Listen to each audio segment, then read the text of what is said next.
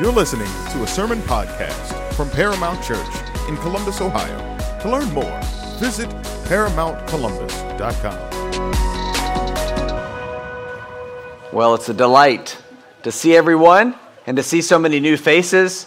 We're grateful that you have decided to worship with us on this Sunday. We look forward to getting to meet you if you are a guest with us this morning and you have come on a special Sunday. This is actually the anniversary of our church as we celebrate our 9th birthday. So it's been a long time, and I spent some time as I do from time to time, but especially on days like this, looking back at Facebook and Instagram to see all of the pictures of the past. And I want to encourage you, whether you are old hat here at church or you're new, to go to the Facebook or Instagram pages and see those old pictures. They go all the way back to 2012, 2013, those very early days when we were meeting at Maryland Avenue Elementary School. It was just a small little group of us, and it's super encouraging then to hear just the full, wonderful voice. So many voices screaming out in gratitude for God's grace to us as a church. It really is. It really is a blessing to us. You know, in those early days, there were a number of times when more than one of us was asking, are we going to make it? Are we going to make it through this thing? And the truth is, no, we didn't. The Lord did. It was ultimately the Lord's work that has sustained our church over these years, and we pray that He will continue to do that. Actually, we come to a providential sermon text this morning as we come to a text that I believe is about this very thing, what it means to be a faithful church in light of God's great commission in the world, which is what brought us to Bexley, to Columbus, to the surrounding communities, and what continues to motivate us as a church to make disciples, to share the gospel, and to see churches planted and missionaries sent around the world. We pray God would keep using us and keep giving us this incredible gladness that we have because we belong to Him and we belong to each other. And so I invite you, you know what to do. Please turn in your copy of God's Word to Revelation chapter 3. Our next text is verses 7 through 13. Revelation chapter 3, verses 7 through 13. Since the beginning of the very life of our church, we have been striving to really do one main thing, and that is just to be faithful to what the Lord calls us to be as a church in His Word. We've wanted to be a faithful, in particular, Great Commission church. Now, what exactly does that mean? Well, to be a Great Commission church simply means that we are prioritizing some key things that God has commanded us to do and has empowered us to do.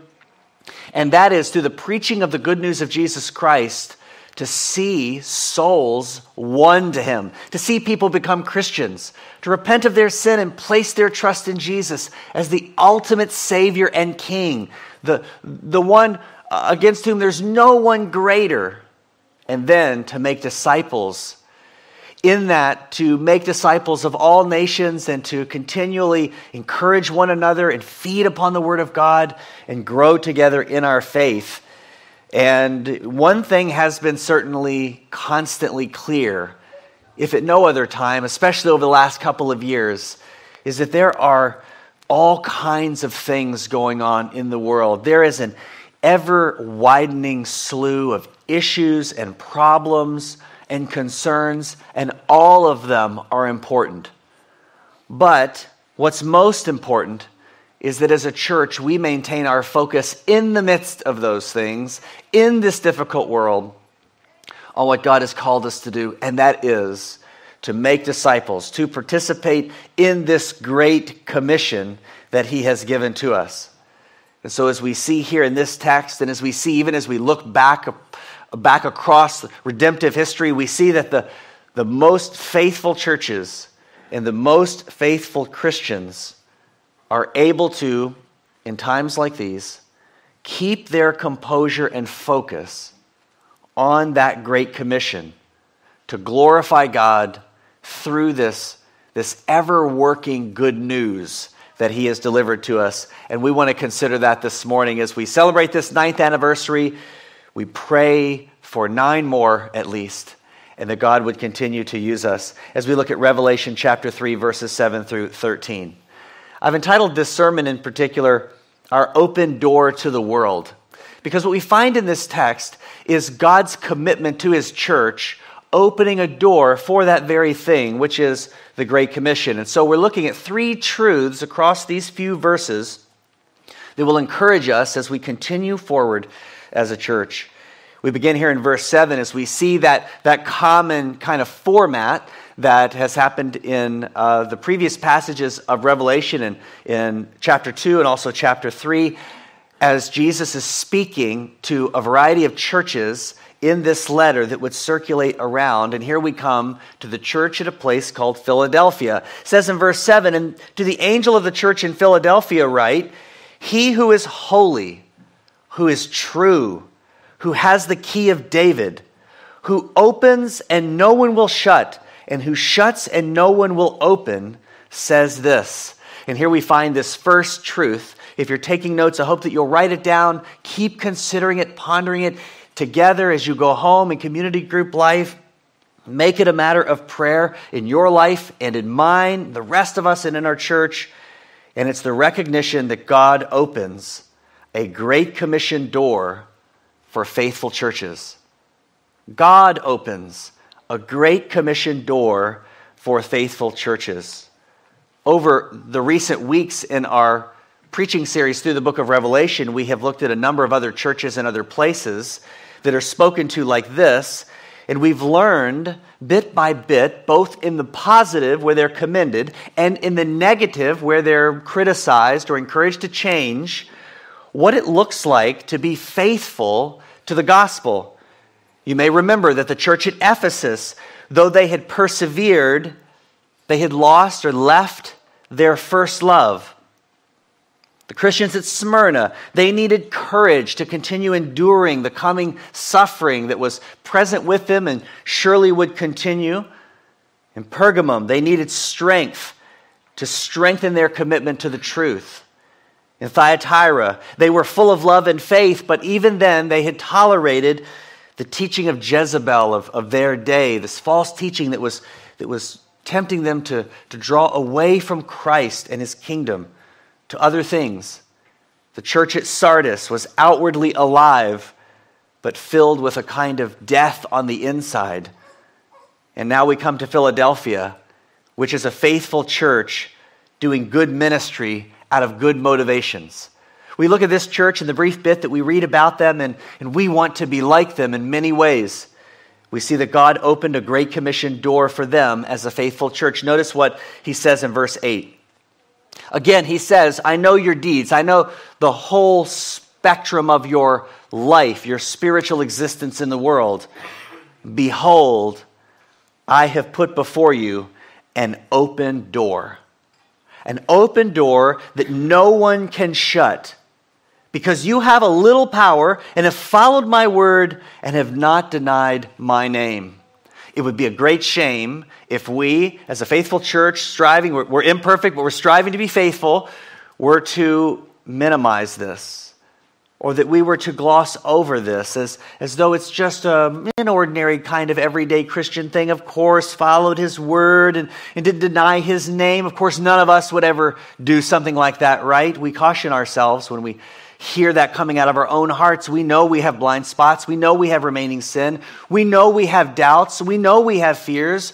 We know we're prone to wander, but we do not want to underestimate the absolute miracle that is spoken about in verse 8. You have followed my word, and you have not denied my name. Under immense pressure from the world, the flesh, and the devil, these believers are being called out and noticed because in the midst of other philosophies, other theologies, that they remain true to his word, and in particular, his word of the gospel. And that when there were many other names that they could claim, there were other leaders that they could follow, other ways to live their lives, other worldviews to adopt, they did not deny his name.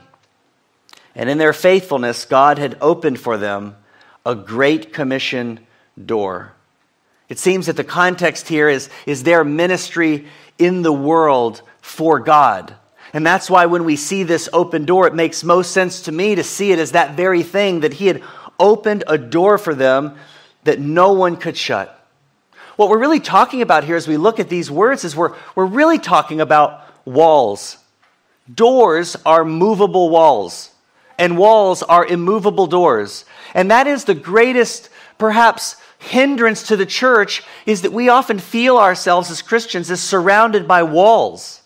There seem to be all different kinds of things pressing in upon us, keeping us from where we want to go, from what we want to do for the Lord. Again, we feel the tension of that trio, the world around us, and its oppositional pressure against Christ and His grace and His gospel and His cross. We feel the pressure of even our own flesh. It's not just things out in the world that are troubling us. It's our own flesh. It's who we are. It's our own need to change. And then we also know that we have the pressure of the devil, who's ever accusing us as the brethren of Christ together. He's the tempter, always tempting us to lose sight of Christ, to deny His name, or to stop following His word and follow the word of another. So as people who are in that situation, what do we need? Well, we need exactly what our church needed from the very beginning. We needed an open door. But there was a big problem. I said it earlier. I said so often, many of us felt like, are we going to make it? We're kind of floundering here. Have guests come and then we wouldn't see them again. And we were struggling, just a little church, so little power, like a newborn baby. Couldn't sustain ourselves, couldn't build ourselves, couldn't build our own muscles. What do we need? We need an open door. And the reality is that these walls that are around us are beyond our ability. I can't open them. You can't open them. Even with all of our collective power, we cannot open them. But here's the good news. The good news of our God is He does not command us to open doors. He does not require us to move walls. He commands us and He requires us simply to be faithful and submissive to Him. He will do the door opening, and He will do it like no other. Look at this Great Commission and the actors in the drama. This, as you notice, it brings amazing glory to God. Do you notice who is opening the door? What kind of door opener are we reading about in Revelation chapter 3? The door is opened by a great and mighty King. Read those words again. He who is holy and true. He who has the key of David, the holder of the ultimate key to the covenantal kingdom of God. This is the key to the family of God that is needed in order to come into it. The door must be opened to us. And then you read that He has power to open doors which no one can shut, and even to shut doors that no one can open. This is why the book of Revelation is so serious about exalting Christ. That's what we're trying to do Sunday by Sunday through the book of Revelation. We said before, there's all kinds of sensational, amazing, startling, confusing things to see in the book of Revelation. But it's easy for us to get distracted by them and miss the main point. The whole point to the book of Revelation is that there is a King who opens doors and no one can shut, and who closes doors that no one can open. He's ultimately, absolutely sovereign in all ways and in all things, and He has chosen for His people to open a door. But who does He open it for? Who are these people? What are they like? We've hinted at it a bit earlier, but look more closely in verse 8, the way these people are described. They're described the way we feel, the way we as a church have always felt. You have little power. It's the smallness of their church. It was just this little group of people, just fledgling little group of Christians making their way in the world for the glory of God. And what does He do for them? For them, He opens a door that no one can shut. And he opens the very greatest of doors, a door by which they would go out and have success because of his grace and his power to fulfill his great commission to them. He has chosen to open a door for these who have little power. Boy, you really see there a big difference between this world system and God's world system, because that's not what this world system does. This world system doesn't open doors for people who have no power. It opens doors for people who have most power. But God, in his grace, has a different way. He has a different plan that puts on display his glory above all else, because he chooses the things that are not in order to shame the things that are. He chooses the weak things of the world and the foolish things of the world so that he could shame the strong. He chooses those who are nothing so that he can put on display that he is everything. He had given them grace to do these things, to follow his word, to magnify his name. And this is the Great Commission. That's what the Great Commission is. It is to keep his word and to magnify his name. Listen to what we read in Matthew 28. You heard this just a little bit earlier. This is a classic passage in the New Testament about the Great Commission, when the church receives her orders to submit to Christ in the world according to his plan, to be a tool, an instrument in his redemptive hands. This is what it says. Jesus came up and spoke to them, saying, "All authority in heaven and on earth has been given to me." Insert there, door opener, door closer. Verse 19, "Go therefore, because I have all authority. I open doors and I close them, and no one stops me. Go therefore and make disciples of all the nations, baptizing them in the name of the Father and the Son and the Holy Spirit, teaching them to follow all that I have commanded you. And behold, I am with you always to the end of the age." You hear it embedded right there in the Great Commission. It is to follow his word and to magnify his name. These 9 years in weakness and difficulty, in some ways failure, that's what we've been striving to do. In all of our imperfection and all of our weakness, that's what we want to keep striving to do, to follow his word and to magnify his name. Well, that means that every person in a church like ours ought to be committed in practical ways to making disciples. So I want you to think about a question this morning and maybe even this week and longer. And that question is, how are you participating in this Great Commission? Think for a moment about where you fit into this plan of following his word and exalting his name with the purpose of seeing others come to know Christ and then grow in their faith. How is your life investing in those things? How is your time being given to strengthening and uplifting others so that they can know Christ the way you have come to know Christ? How are you participating in the other direction of submitting yourself to other believers who are helping to disciple you? This is a family affair. It's something that we do together. This is a key question, because this is the door that he's opened for you. This is the door that he's opened for us. Now, as you think about that, you might find that there are many great ways that you are engaging with people in disciple making. You're spending good time in conversation and investing in other people, and they're investing in you.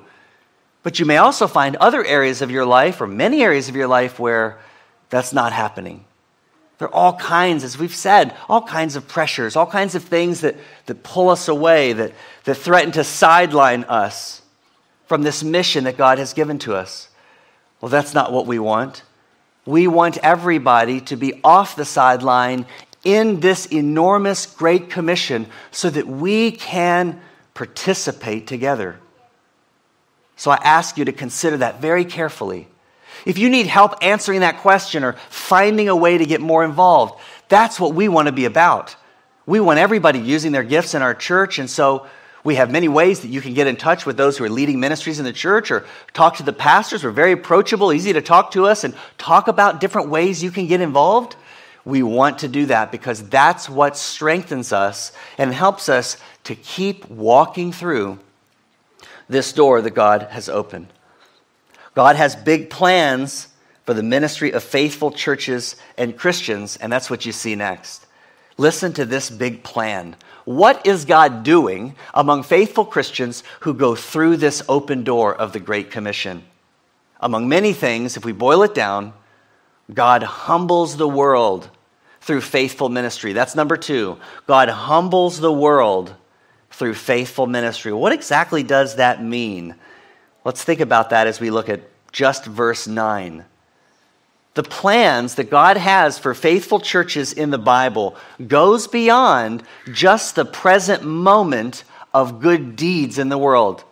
It goes beyond the kinds of needs that we may meet here or out in our neighborhoods, communities, our workplaces, our schools. It goes beyond this present moment that sometimes we become so ensnared by, but it goes beyond that to a marked time of submission.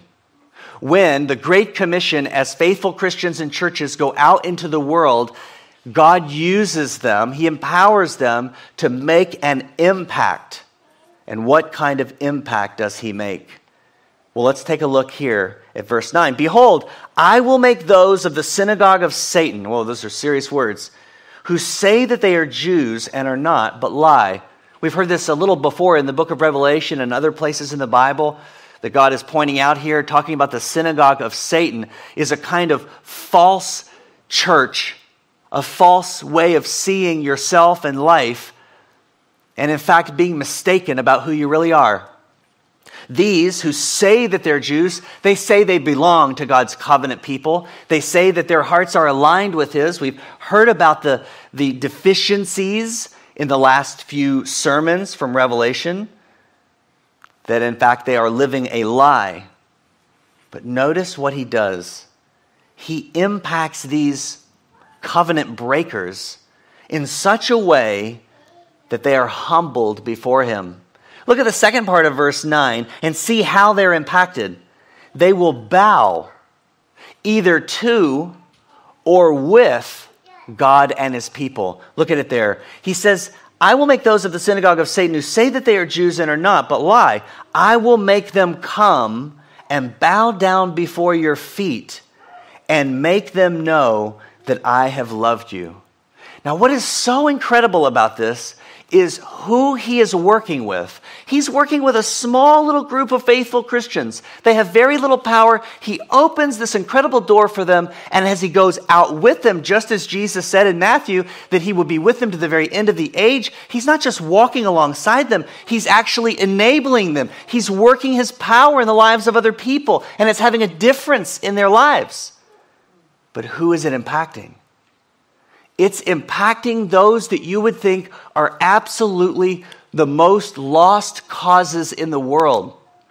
Can you think of any way to talk about a lost cause more seriously than to call it a synagogue of Satan? There's nothing worse. And yet, God in His grace is at work among them, and He is finding lost causes. You guys, I've seen so many lost causes in my life, in my time as a pastor, in our church and other places. And not all of those lost causes were found. That's not God's will, but many were. And it's an amazing thing to see. I know someone right now who has been in and out of homelessness and actually has almost what seems to be an impossibility to think clearly about life in the world, and certainly never gives any thought to the Lord or His expectations or His law. But he even now is not a lost cause. Perhaps God will reach him. That's what we're praying for. That's what we want. We want Him to reach them. Well, what happens when He reaches them? They come and they bow before them. Now, it's a little unclear here whether they're bowing in submission because they have been sort of, as we read about in other places in the Bible, conquered by God and they remain His enemy, and then they're dealt with in justice and judgment. But it seems to me that While that may be the case among some, there are others who bow before them with them. They bow in submission to the grace of God as people who have been changed, because that's what changed people do. That's what people who come to Christ do. They don't stand up. They bow. They fall on their faces before him in honor and in dependence and in ultimate happiness and worship because of what he has done for them. Well, how does that happen? How does God do that? How does God take people from a synagogue of Satan and cause them to bow? How does he change their hearts? Well, I want you to see this because it's one of these places, again, that I'm very likely just to pass right over. He does it by expressing to them his love. Of all the things that God could express to his enemies, here he shows a point that his love is powerful in changing people. And that this is what he shows them. He shows them his love for his people. This is how he changes the world. This is what he puts on display. He doesn't shower the world with more expectations and requirements. He doesn't announce only to the world his wrath and his hatred of sin. He certainly does that. But that's not what changes people. That's only what prepares them to hear the changing word, which is the gospel. And that is a message of love. Notice this. This caught my attention, and I can't shake it. I will make them come and bow down before your feet and make them to know that I hate them. That's not what he says. To make them to know how angry I am with them. That's not what he says. I will make them to know that I have loved you. This is how he's glorifying himself. He's glorifying himself by putting on magnificent display on the backdrop of sin and law, his overwhelming mercy, his grace, and his love. To glorify God is to magnify him, much like you would with a magnifying glass, to enlarge something and put it on display. What is God putting on display in the world in this text? Certainly, yes, his wrath is on display. It will be on display, unlike at any other time. But what is on display in this text? It is his reigning love. It is his glad and happy, rejoicing love for his people. This is the ultimate way that God wins the lost, by revealing to them his love. The revelation of his love does what the law cannot. The law and all of its righteous expectations and demands and commandments and threatenings, it cannot bring anyone to Christ. No one comes to Christ because we told them the law. But what it does is, God uses it to soften their hearts so that that good news of the gospel, the good news of his love, will reach them and will lift them up and bring them to himself. It is an amazing truth. This is ultimately what God is putting on display in the world and hopefully in his faithful churches. Even that central passage of Scripture that we all know so well, it's kind of our motto, John 3:16 and 17. What does it say? What does it declare? For God so loved the world that he gave his only Son so that whoever believes in him will not perish but have eternal life. God did not send the Son into the world to judge the world, but so that the world might be saved through him. Now, where does that hit the road of our lives? What does that mean to my daily life as a Great Commission Christian in the world? It means at least this. I need to be careful to ensure that love is on the top of my tongue. That when I talk about God, I don't just talk about his wrath, though I do. I don't just talk about his coming judgment, though I do, or his righteous, incredible expectations and requirements in his law, though we do. But on the tip of our tongue ought always to be that he is abounding in love. Because the law can't bring anyone to Christ. You never run to your enemy for grace. You only run to God as King when you are assured of his love. And that's a good question for us as we share the gospel. I hope all of us are thinking about how we can share the gospel out in our communities and wherever we go, just as the Bible has commanded us to. But to make sure that we are thinking about how we clearly communicate the overwhelming love of God. And boy, we have a great story to tell, just as these believers did. This is the story that he's telling, to make known to the synagogue of Satan how he has loved his people. That's what we should do. Tell people how he has loved you, because this is a tool that he brings people into his kingdom by. And you know that I love the Puritans. I love in particular Richard Sibbes, and I know sometimes it's hard to make it through a quoted piece of their writing, but bear with this, because there is one from Richard Sibbes in a book called The Excellency of the Gospel Above the Law that strikes a chord on this note. Listen carefully to what he says. It'll be on the screen so you can read along silently. He says, "Do but consider what a loving God we have." I don't hear very many people doing that in the world. I don't hear very many people talking about and considering what a loving God we have. He says, do consider. Who would not be so far in love with his only Son as to keep him to himself when we had need of him? A God that accounts himself most glorious in those attributes that are most for our comfort. He accounts not himself so glorious for his wisdom, for his power, or for his justice, as for his mercy and grace, for his philanthropia, his love of man. Shall not we therefore even be inflamed with a desire of gratifying him, who has joined his glory with our salvation, that accounts himself glorious in his mercy above all other attributes, and we shall be so dead and frozen-hearted that reap the crop as not to acknowledge this glory of God breaking out in the gospel, the glory of his mercy and grace. We sum all that up. If you want to glorify God, make your life a shining example of God's glory and grace and mercy, his love. Make that your song.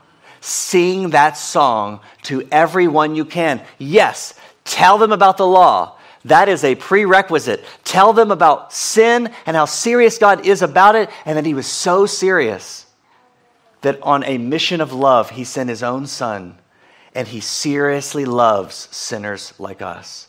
That is our great hope. And that love is what even carries us to this third truth. And it is an amazing truth, an amazing fact. And that is that even through that love, the church will minister in these incredible ways in the Great Commission through great tribulation. Now, while the Bible's not explicit about it, I believe that Jesus will return for his people after the tribulation. And therefore, I want my people to be ready. I don't think that he will exempt us from suffering in the world, but rather he will magnify and glorify his love for us in the midst of it. And notice what we find next in verse 10 and following. That in the midst of that kind of trial and tribulation and suffering in the world, God protects faithful churches. He protects them, he walks with them, he perseveres them. The Christians at Philadelphia are commended for their perseverance through suffering. He's already talked about them being persevering here in verse 10. But you have kept my word of perseverance. He says, I also, here comes a promise to keep them in the hour of testing that's coming upon the world. I also will keep you from the hour of testing, that hour which is about to come upon the whole world, to test those who live on the earth. We have this incredible theme through the book of Revelation. We've seen it over and over again. Here it is. It is the theme of overcoming. Look at verse 11. Notice how they overcome. This is key for your life and mine. You feel the pressure of the world. You feel the difficulty of suffering. You feel the pull of all of these other things going on around you. Listen to this. There is a promise to stabilize you, and there is a command to hold firm. And these are the keys of perseverance. Verse 11, he says, the promise, I am coming quickly. And here's the command. Hold firmly to what you have so that no one will take your crown. The one who overcomes, I will make him a pillar in the temple of my God. Think about your life. In the moments of crisis and suffering, what is it that gets you through? What is it that brings you through those hard times? It's always the hope of coming help. You're always looking out. When is help coming? Who is coming to help me in the midst of this crisis? And when you don't see anyone, Lord willing, you go find someone. You're looking for someone who can come alongside you. We have no one better than the Lord himself. He says, I am coming quickly. But also we have a resolve to hold firm in the midst of suffering, knowing that he is coming quickly. Now, before we bring this time to a close, though, there is a tricky little bit that we have to talk about. And that is, what in the world does it mean, coming quickly? I am coming quickly. Well, now we have kind of settled in after 2,000 years of church history, and we ask, where are you? I thought you were coming quickly. Well, obviously, we must have misunderstood something about this. I think that we have. I think the way that I have often misunderstood his coming quickly and it been a kind of disappointment, like I thought you'd be here by now and all of these years have passed, we're ready, come quickly, Lord Jesus, is because I've always thought about it in terms of some time. It's actually coming quickly, as though lunch is coming quickly. But it's not that at all. And how do we know it's not that at all? Because if that were the case, he would not necessarily say, hold firm, overcome, persevere, stay with me. If someone is coming in just a few minutes, there's not a lot of reason to hold firm. They're coming quickly, but rather he is coming. And his coming is imminent. No one knows the hour or the day. No one knows. But instead, we have this hope. We have this hope knowing that he's coming quickly and that even now he is with us. He's holding us firmly. Therefore, we can hold him firmly. And what wonderful promises he gives us as those who will overcome with him. Look at this last, and then we come to a close. In verse 12, he says, the one who overcomes, I will make him a pillar in the temple of my God, and he will not go out from it anymore. And then he tells them that he's going to give them, that he's going to give us a new name.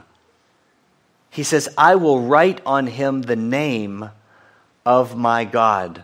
This is the covenant God, the God who opens doors that no one can shut and shuts doors that no one can open. The God who opened the door of salvation to us in Christ. The God who opened the door of the Great Commission to us so that we would be useful to him and bringing all different kinds of people into his kingdom, into his covenant family.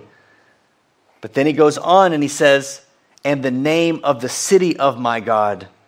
This is the new Jerusalem. This is that future vision of a place where there's no sin, there's no suffering, there's no tears.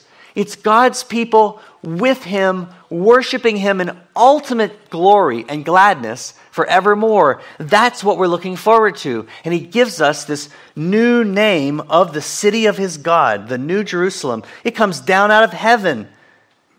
And he says, and I will give to them my new name. Of course, those who are persevering with him, they know his new name. His name is Lord. That's how they persevere. They're of little strength. They ask every day, I don't know that we're going to make it. How are we going to make it? I don't have strength to make it. But here is the Lord with his new name as our forever Lord. And that's why we're persevering, and that's who we will know all the way to the very end and forevermore. Therefore, the last application, which is an enormous one for us, it's one that we must continue to work at together as we have been, and that is to hold firm to the gospel with real and cheerful hope. and to do it together. You can't do it alone. You can't do it as individual Christians. That's why the church is so important. You have to have the church. That's God's design.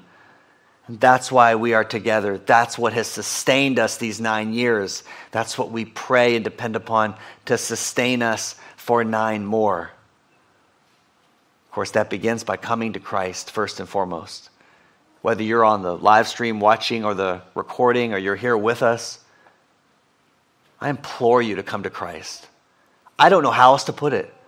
I don't know how to be more excited about Jesus Christ. I want you to come to him. I want you to repent of your sin and place your trust in him so that you can belong to him. There's no one else. There's no one else to belong to. And so our prayer is that you will talk with us about that if you have questions. And that if not, that you would come to Christ today in your heart, that you would confess him as your Lord, believing in your heart that God raised him from the dead, and God promises you that you will be saved. And if that is something that God is doing in your heart, let us know about it. We want to help you. If that's something God has done in your heart, let us know about it. We want to walk with you because we believe that God has opened for us an enormous door of the Great Commission. And it is what makes us glad to join him in his work in the world. I want to invite you to stand with me as we pray and prepare our hearts to sing yet again. And I hope that as you stand and as you think about the lyrics of the songs that we sing in these next few minutes, that you will infuse them with what you have heard this morning from God's word. That you will infuse them with an eye on faithfulness and perseverance and glorifying God, and that you will magnify in your heart to him with me his enormous love for us.